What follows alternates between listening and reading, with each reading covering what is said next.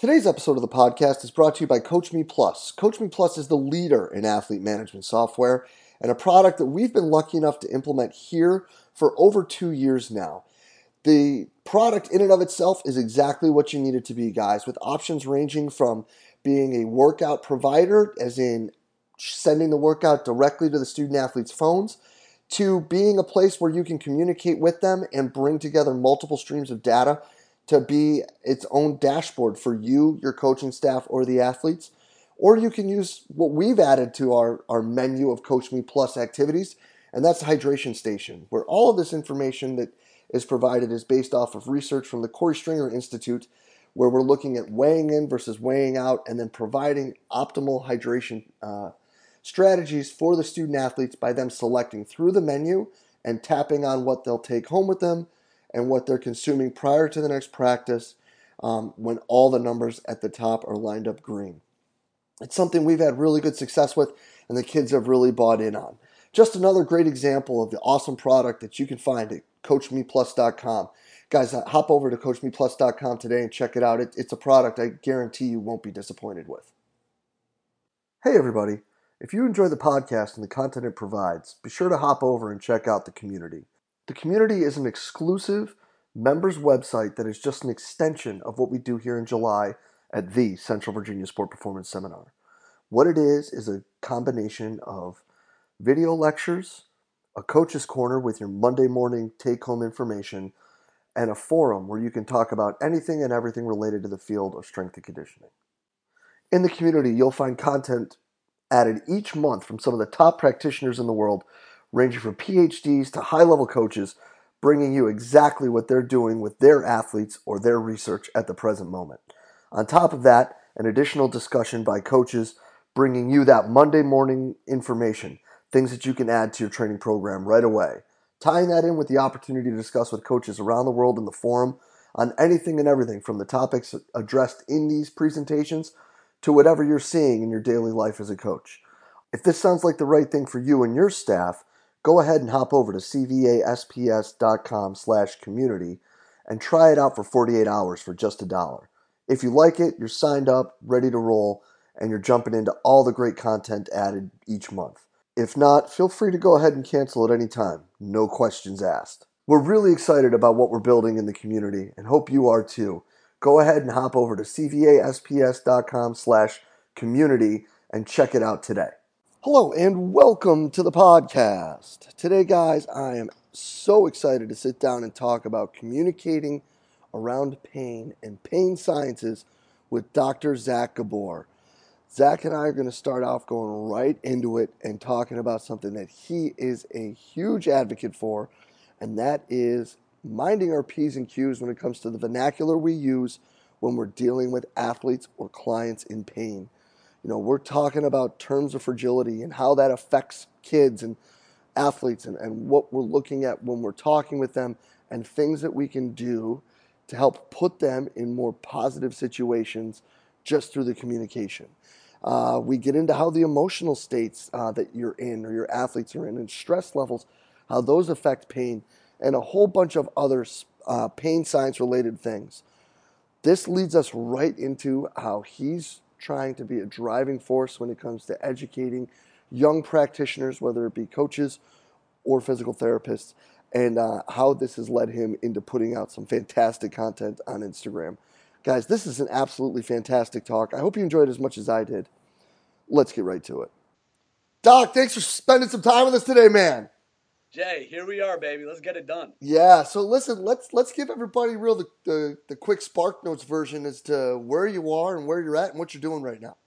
Sounds good, dude. All right, so I am at Boston PT and Wellness, which is in Medford, Mass. So it's about 2 exits north of Boston proper. Been here for about 2 years now. I've been out of school for almost 3 years. But basically, I came up, I studied hard. I taught anatomy and musculoskeletal. I love teaching. I also fell into strength and conditioning in PT school and kind of realized how important it was for PT. It's kind of that piece that was really lacking from their curriculum and their education. So I ended up getting a job training at Ithaca and learning from a lot of people. And then once I graduated, I just spent a ton of time, not so much going down into the systems paradigms, but more so shadowing strength coaches, learning more about that. and how it interacts with pain science. And that's kind of led me to my own treatment approach, which is kind of a mix of the two. So I'm excited to chat about it today. I run an educational, platform that advocates for this type of stuff on Instagram, and that's basically it. Just out here advocating for people. No doubt, man, and putting out awesome content on the regular. But let's get into that pain science stuff. Dude. Let's rock and roll. Yeah, so right, I mean, pain science, we hear about it. It's this like really sexy thing that's come out, and some people are like, "Oh, it's just another fad." And let's be real here, right? It's really cool that I forget, one of my mentors asked me, he's like, "What are people coming in to see you for, right? When they're in the clinic?" And I'm like, "I don't know, pain." And he's like, "Yeah, well, it makes sense that we should probably learn a little bit about that." And I'm like, "Holy cap!"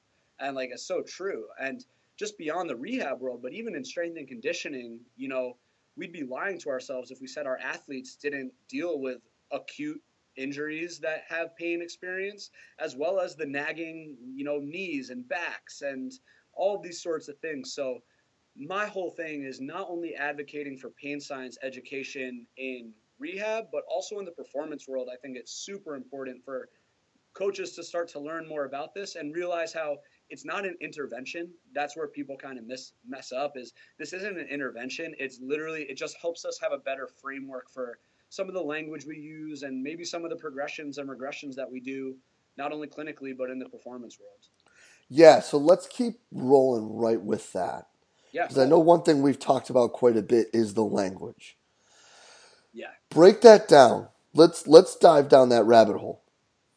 Yeah, so it's funny, right? It's not sexy to put an emphasis on language, but man, we are seeing more and more and more how the research is really supportive of the fact that negative language can really, really perpetuate pain and persistent pain. So let's dive down a little bit. Let's talk about some examples. So when you have an athlete that comes up to you and he says, Jay, like I really shouldn't be deadlifting. Like my doc told me that it's bad for my back, to deadlift, or that I'll throw my back out, or that I will injure a disc, or I'll bulge a disc. You know, these sorts of very biomedical terms, and I guess a good way to kind of categorize it are terms that instill fragility or this fragile state, right? We hear that all the time, and these are the words that can really perpetuate negative beliefs about movements. And so it starts there, and the language that use the words can actually instill pain, and that's where you can ask me now. So how the hell do words perpetuate pain? So how the hell do words perpetuate pain? That is a great question. I needed a break. I needed a break talking for a second. So let me have a sip of coffee. So, without overcomplicating it, right? We know now that pain is an output and not an input. So basically, what that means is we have sensors in our body that send our brain messages and inputs about danger, right? But it's not a correlate of pain. So what we know now is that tissue states are not a one-to-one correlate of pain, which is what we used to think. That's what the biomedical model says, is you have this X, Y, and Z finding on your imaging, therefore you have pain. We now know that pain is an output, not an input. And a cool analogy that I like to challenge people with is, you know, asking people, do you see with your eyes and do you hear with your ears? Mm-hmm. So you can go ahead and answer that. Yes. So you're giving me the yes, and that's what we would always think. But the answer is no, we don't. We have sensors in our eyes and our ears that send information back to the brain, and the brain computes an image. So that's where like things like optical illusions come into play, right? Where we're seeing these things that are not really there, but our brain is like doing this really funky stuff. And the same thing's true for pain. We don't have pain receptors in our body. We have danger sensors that send these signals to the brain, and our brain therefore gets to decide whether or not we feel pain. So to play that out a step further, let's think of another cool analogy, because analogies are way better than fancy words and sciencey stuff.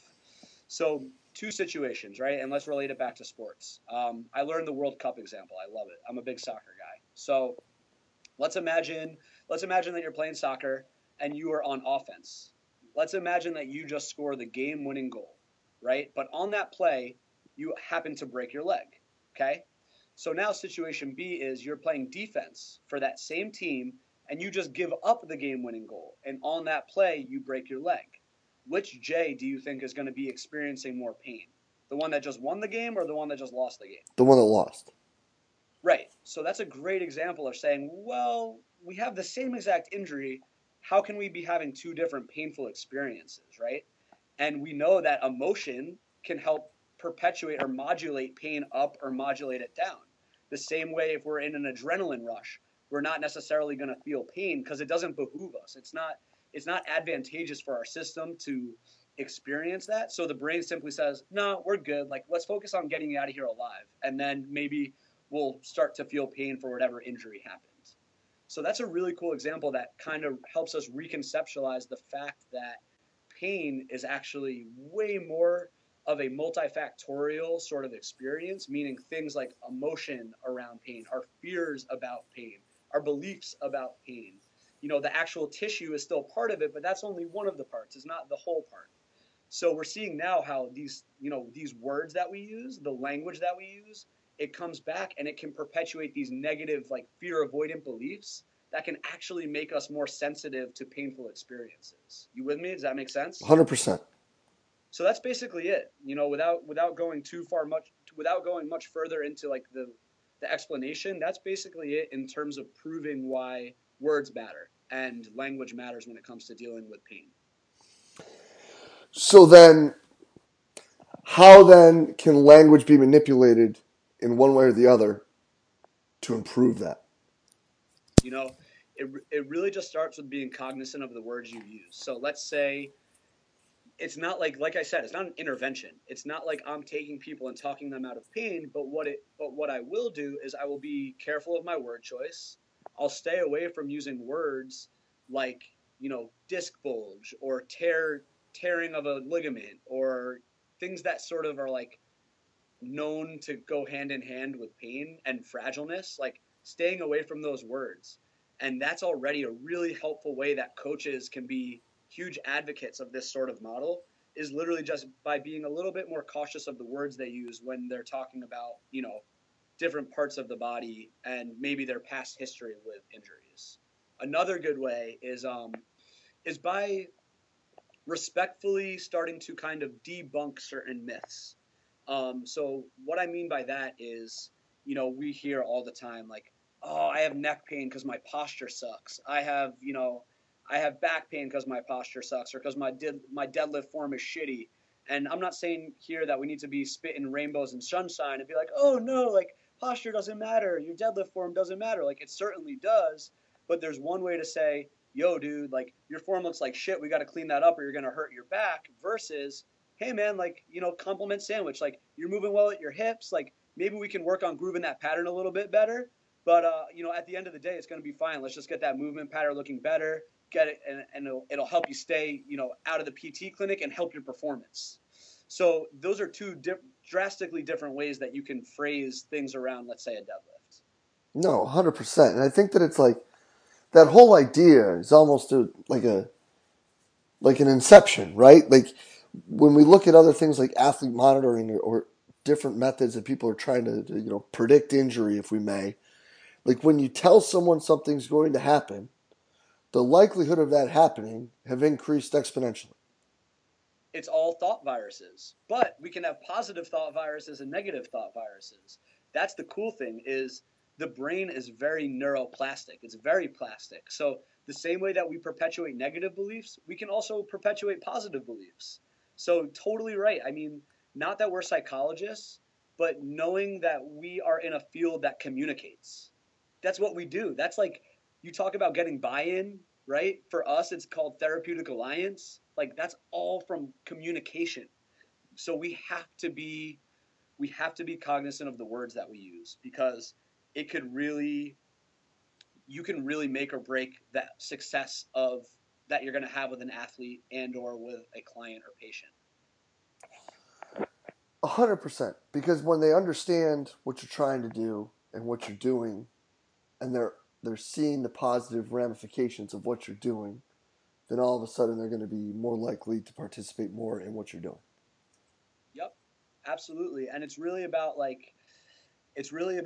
coaches are in a great position to help debunk from some counterproductive thoughts, because I'll get a lot of people that have been told X, Y, and Z from other physios, chiros, strength coaches, personal trainers that are maybe well intentioned but counterproductive, because maybe they will tell them something that the athlete buys into, and maybe they do end up getting better, but it's something that's not substantiated, and then they end up lingering with this thought in the back of their head for the rest of their life, and it's not really conducive to their long-term outcome. So there's the saying that like acute pain is the best time to mitigate the chance of persistent pain.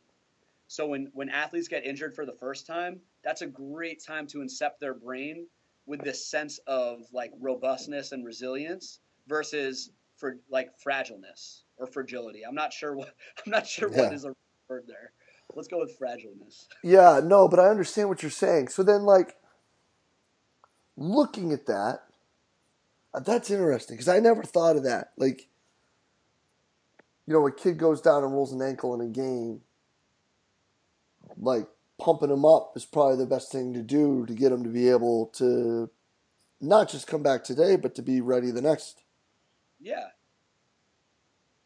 So like how would like so maybe a good thing to dive down into would be like how would I educate someone like that, or how would I interact with someone that gets an acute injury? 100%, let's go.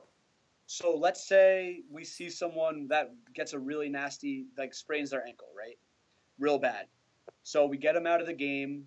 We know that they're not going to be returning for that game. But you say, look, man, like we know science gives us basic tissue healing principles. We know that your tissues are going to heal. So as long as we respect those guidelines and we use this as an opportunity to work on so many other things in your body that's going to make you even more of a beast, like you're going to come back and you're going to kill it as long as we respect these timelines. You know what I mean? Because that's where it really comes down to. We're promoting this thought that tissues heal, because that's when people get confused, is when they have this persistent pain like months down the road. They're like, why do I still have pain? Like, aren't my tissues better? And you're like, yeah, they really are. So maybe something went astray along the road. But that's why if we can accept that positive message of empowerment and resilience from that first injury, that outcome is going to be way better. I love it. I love it because, again, the positive impacts that you can provide need to be dictated by a positive stimulus provided. And if you do that, even in a negative time, now you're like double winning. Yeah, man, absolutely. It's all about empowering them and also just being within reason too, you know? Like I think when we're transparent and honest with our athletes and our clients, like I'm not going to sit here and that's what people like a critique of pain science is like, "Oh, you're fine, do whatever," you know? And like that's not the case. So it's like it's empowering within reason. It's empowering within what's realistic and being truthful. Not like saying, "Oh, you're like, you know what I mean? Like everything's just great. You're going to be 100 million% better." It's like just keep it real with them, you know? That's all we're doing is keeping it real and empowering them within reason. Yeah, and it takes a specific type of bedside manner to be able to do that. Dude, I mean, I'm sure you can speak to it, but bedside manner is really, I think, what separates the great coaches and physical therapists and healthcare pros from the not so great ones. Obviously, you need to know your stuff, but if you can't build that good relationship and that good rapport with your bedside manner, you're SOL.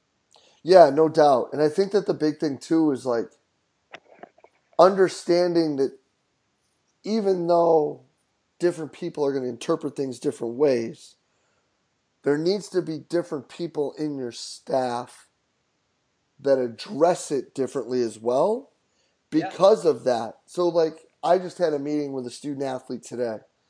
Um, no lie, this is the first conversation I've ever had with this young lady. And she just had the unfortunate incident, ACL, meniscus, avulsion fracture. Okay. Um, and we can get into some other stuff with that later, which I'd actually kind of like your feedback on, theory stuff. But totally off track of this. But anyway, um, I'm like, she's asking about our doctors that we have. And I'm like, well, really, like, both physicians are exceptionally qualified. I Right. would have no problem with either. I'm getting my knee done, and I'm going to this one because he's just going to come in and he's either going to be like, Jay, everything went great. You're fine. Man up. Go to work. Or he's going to be like, hey, so don't look down yet, but just so you know, we had to take the whole leg. It's like he's just like matter of factual. It's like Right. almost robotic. Yeah. Whereas the other guy is like happy, excited, fired up, rah rah. And I'm like, that's just not me. Like I just like there's some people that need that. Right. That's just not me. I'm just like, bro, go. And he's like, yes, But sir. but dude, that's a great point, and that's like something I talk about all the time. Is there's such an art to um, reading people and understanding where to enter in with some of these discussions. How are you going to interact with them? You're not going to interact the same way with every single human that walks in your door, Mm-hmm. whether athlete, client, patient. Like there is such an art to reading the personality type and knowing what's going to work and what's not going to work, and that comes from listening and sort of perceiving the situation and experience. No, 100%. And I think, too, that, going back in and talking about this younger generation, being able to communicate the what's, whys, and hows, and then getting their feedback and input is so big when it comes to all of that because they're so used to being able to hit a button and get a response that if you don't allow them to do that, you're pushing them away. Yeah.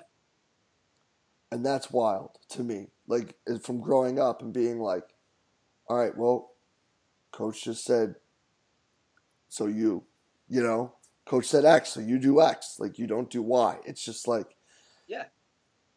and I think Totally. that all ties together when it comes to looking at all these things.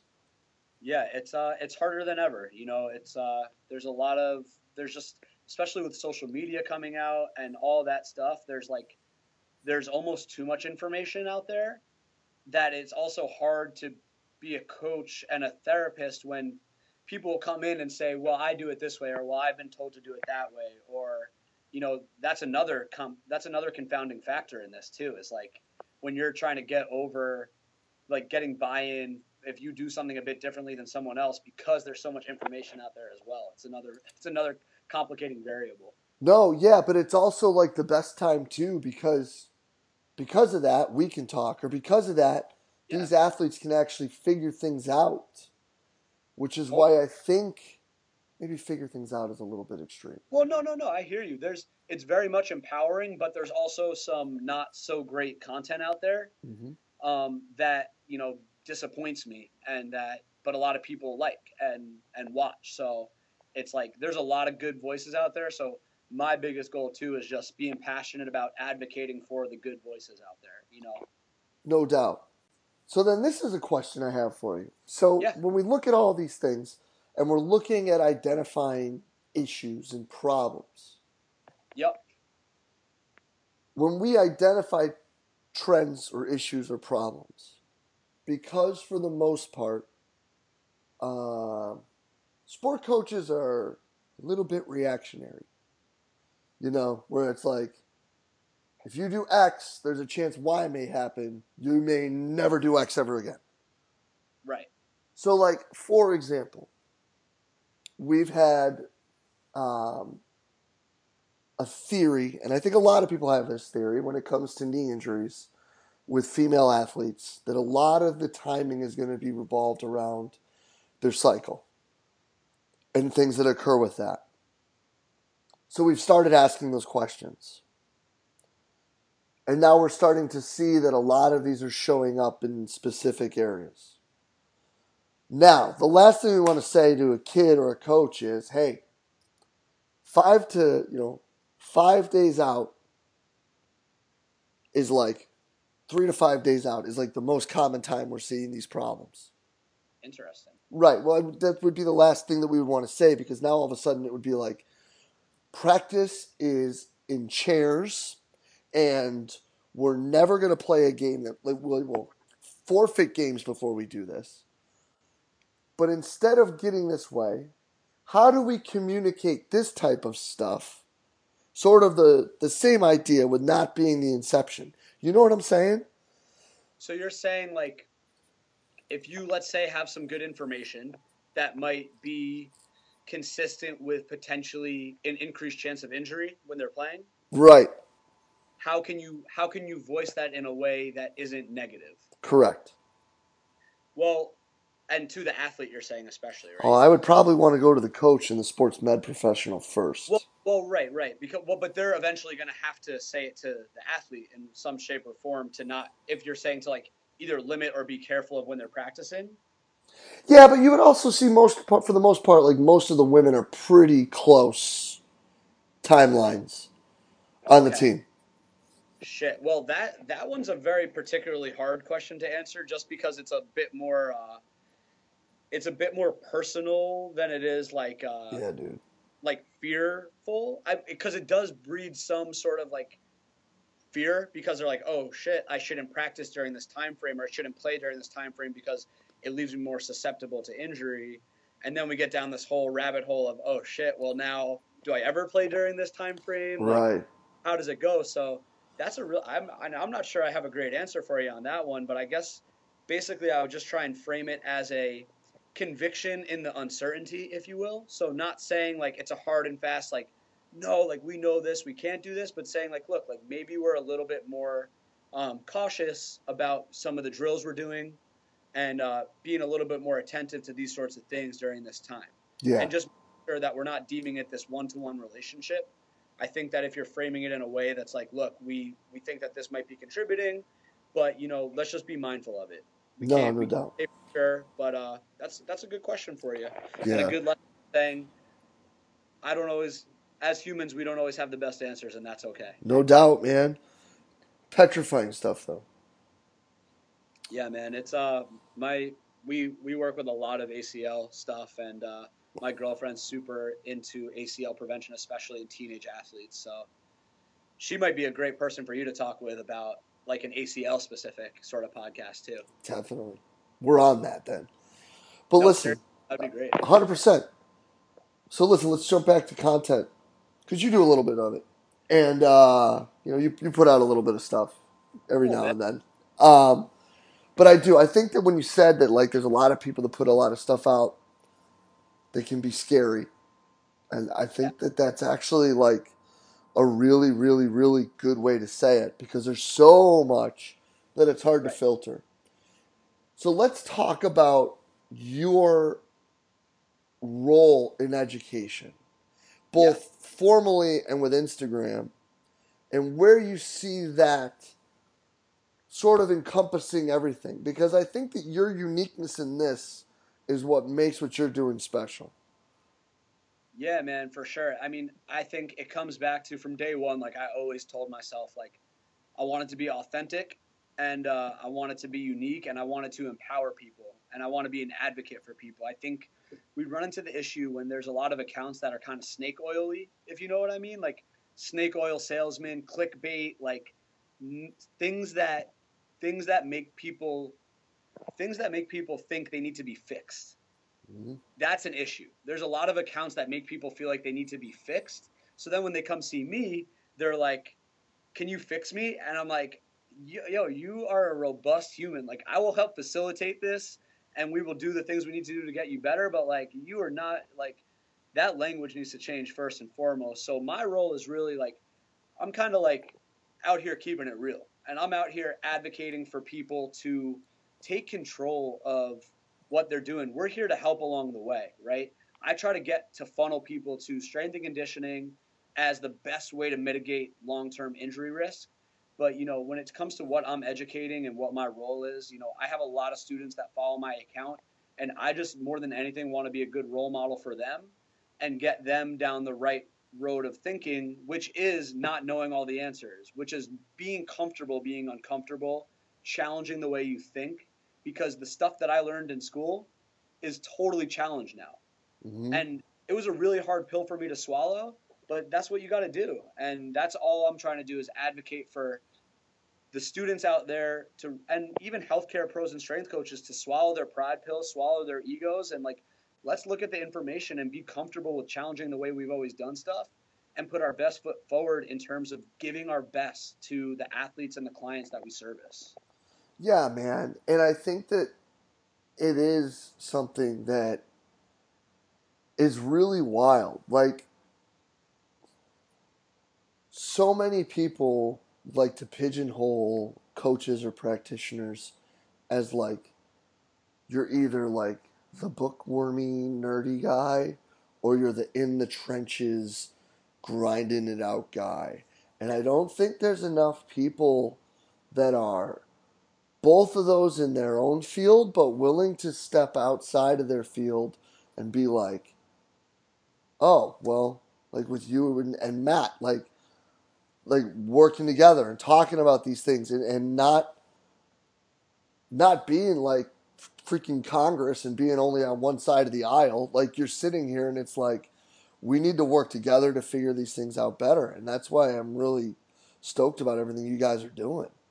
Yeah, man, it's that's a great message, which is basically like, we don't have all the answers, and we need to be comfortable with that and understand that when we collaborate, that's when we have the best outcomes for our athletes and clients, is through that teamwork. Because, man, if you're telling me I couldn't come down and learn like a million things from you, that would be nuts, and vice versa. Like, there's so much to be learned from each other's professions, like, and intra-professionally, like, even from strength coach to strength coach, from PT to PT.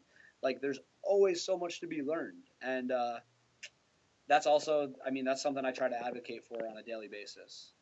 Yeah, so let's give people the addresses and everything where they can find you and get in touch with you and see more of this stuff, because there's too much not to be seen, not to be had.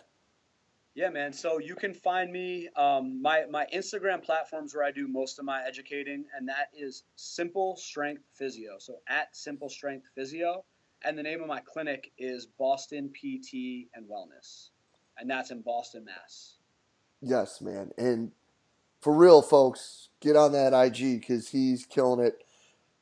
Dr. Zach is putting out awesome stuff on the regular, and it's something that you need to be following because he's helping us all become better. And that's what's really most important. So, super kudos to you, man, for all you're doing and all you're helping us become, because it's driving both ends of the spectrum to new heights, and I can't thank you enough for it. Yeah, dude, I really appreciate it. And I will just lastly say, because I always do this whenever I go on my IG lives or whatever, since I do have a lot of students that follow me, and if they're actually listening, it's a great opportunity for me to throw in some plugs. I always try to end things with advice for students.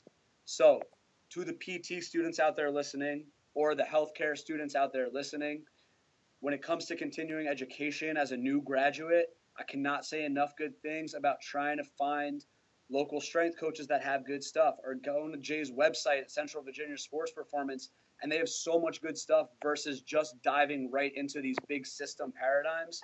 Learn how to get people strong, learn from some of those people in those fields, and it will benefit you so much in the long run. So I wouldn't say that if I wasn't, true and authentic about that. It's definitely not a shameless. It is a shameless plug, but I mean it sincerely. So go out there and check it out because it's good stuff.